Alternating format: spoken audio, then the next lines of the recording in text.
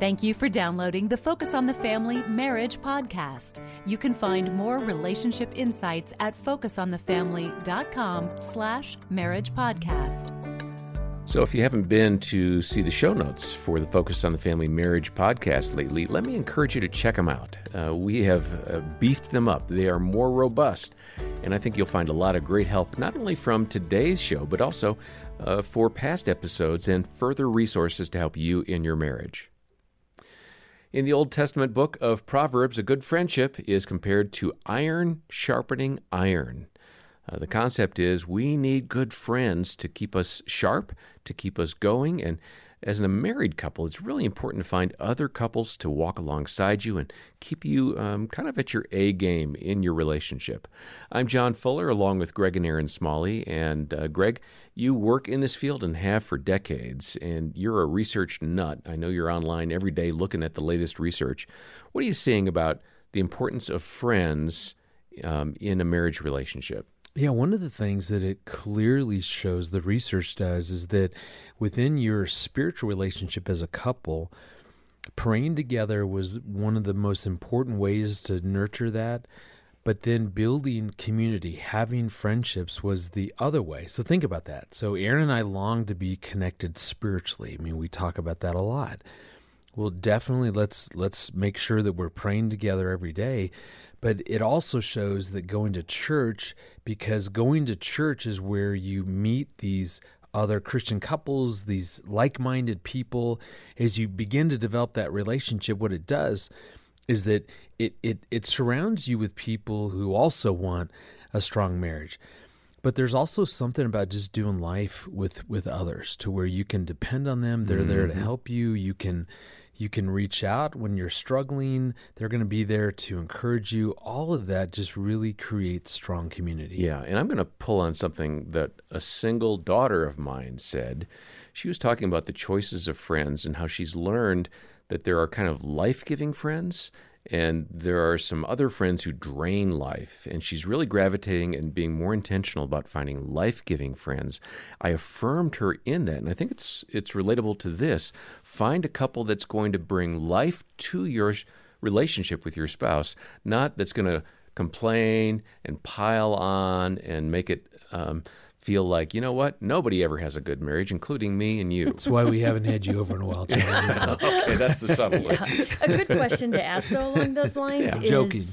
How do I feel after I've been with a friend? Yeah. And as a couple, how do we feel after we've had someone over for dinner? And whatever, are we full of life? Are we lighthearted, or are we heavy? And granted, we all know that there are seasons where our friends really need us to walk through some dark stuff with them. But just in general, how do you feel? And just to bounce off of that, humbly, I would say that people that have been around us usually say that they feel fuller after being around. I'm joking. Catherine Hill. His name is John Fuller, yes. Catherine Hill is the director of the nonprofit organization Care for the Family in England, and she talked with Jim Daly and me about how godly friends have helped her marriage. Let's go ahead and listen in. Let's turn a corner and speak to the issue of friendship. At least in the U.S., I'm assuming it's similar in the U.K. We don't really know our neighbors sometimes. You hit the garage door button, you go in, you do family, you go to work, you come home, hit that same garage door button. You might wave. And if they need you, they might call for something, and vice versa.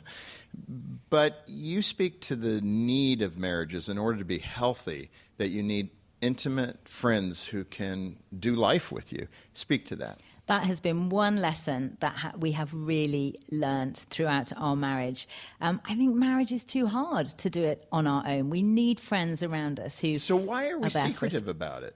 Why do we avoid those relationships where they can speak into our lives? Well, it takes courage, I think, to be vulnerable. So we have one other couple, and we didn't plan it particularly. It's just happened. We're not particularly similar, but we meet up with them once a fortnight. We have a meal, we laugh together, sometimes we cry together, we pray together.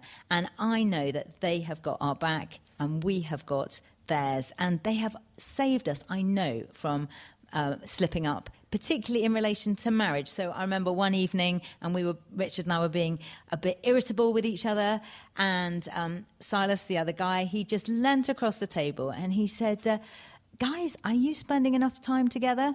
And we weren't. But it took him to speak into our marriage, and for us to be vulnerable enough to let him, that made all the difference. I mean, this sounds very practical, but how do you have that conversation? What do you say to them? Listen, we want you to be able to speak into our lives, so if you notice something, that can be really dicey, because some people won't manage that well. How did you set that up? Well, I think for us, it grew organically. So we didn't plan it. It just happened.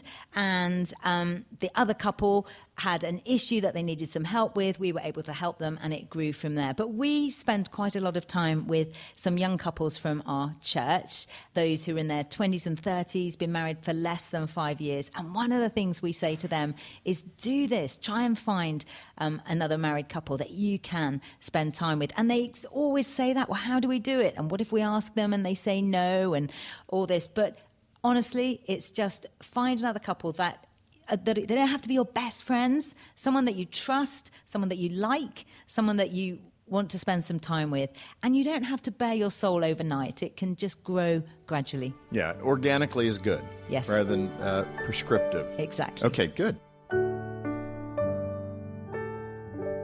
Okay, Aaron, so about this topic of friendship and how a friendship can help our relationship, you've said it takes a village to raise a marriage. Go ahead and unpack that and talk about a couple maybe that has been life-giving and encouraging to you. Mm-hmm. It's so important to surround your marriage with people who are like-minded. Greg kind of alluded to that as we go to church and we meet people there who are like-minded and who share similar values and love marriage and support marriage, it's important for us to be around those people. So a small group, we have a small marriage group that we've been with for years, and just being together.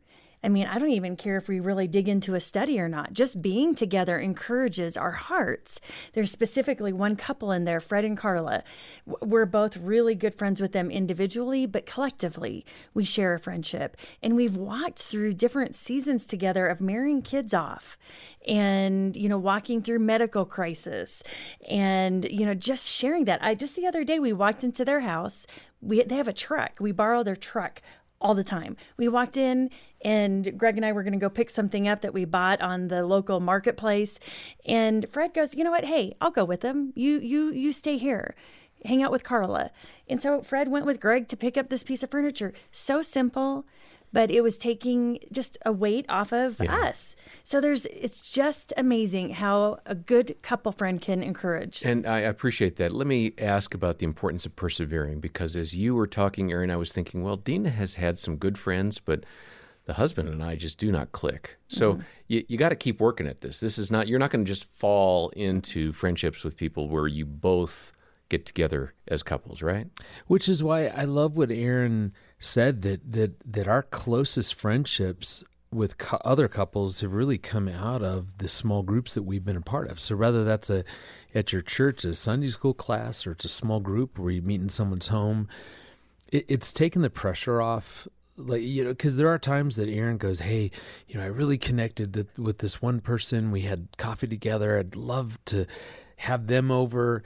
And you never know. I mean, I may connect with a guy or I may not. I will say this, though, that there are plenty of people that we invite over that one of us doesn't necessarily really connect with the others. We're not going to share names. Yeah, but it's okay, because there's still something powerful when you have couples over and you're just being around each other. Our kids get to see that this is important.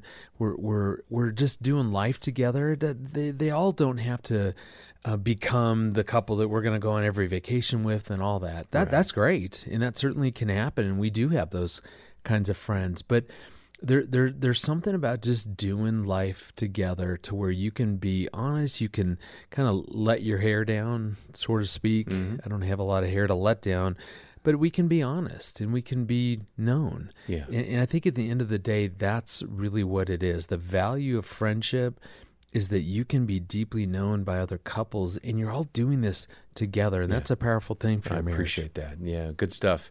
Well, the work we do here at Focus on the Family to encourage marriages like yours is only possible because friends like you pray for and financially support the ministry.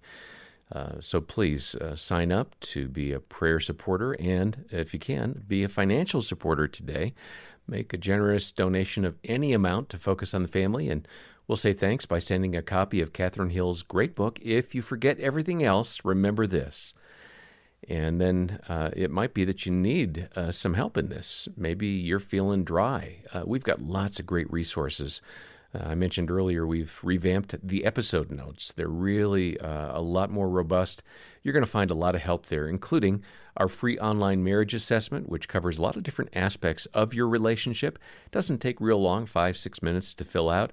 It's a very helpful assessment. It's free. Over 1 million people have taken that. Why don't you join them and find out how you're doing? Again, the links for Catherine's book, an opportunity to donate, and that free marriage assessment all are in the episode notes. And we'll have Catherine back next time for more helpful marriage tips. In the meantime, I'm John Fuller, and on behalf of Greg and Aaron Smalley and the entire team, thanks for joining us today for the Focus on the Family Marriage Podcast.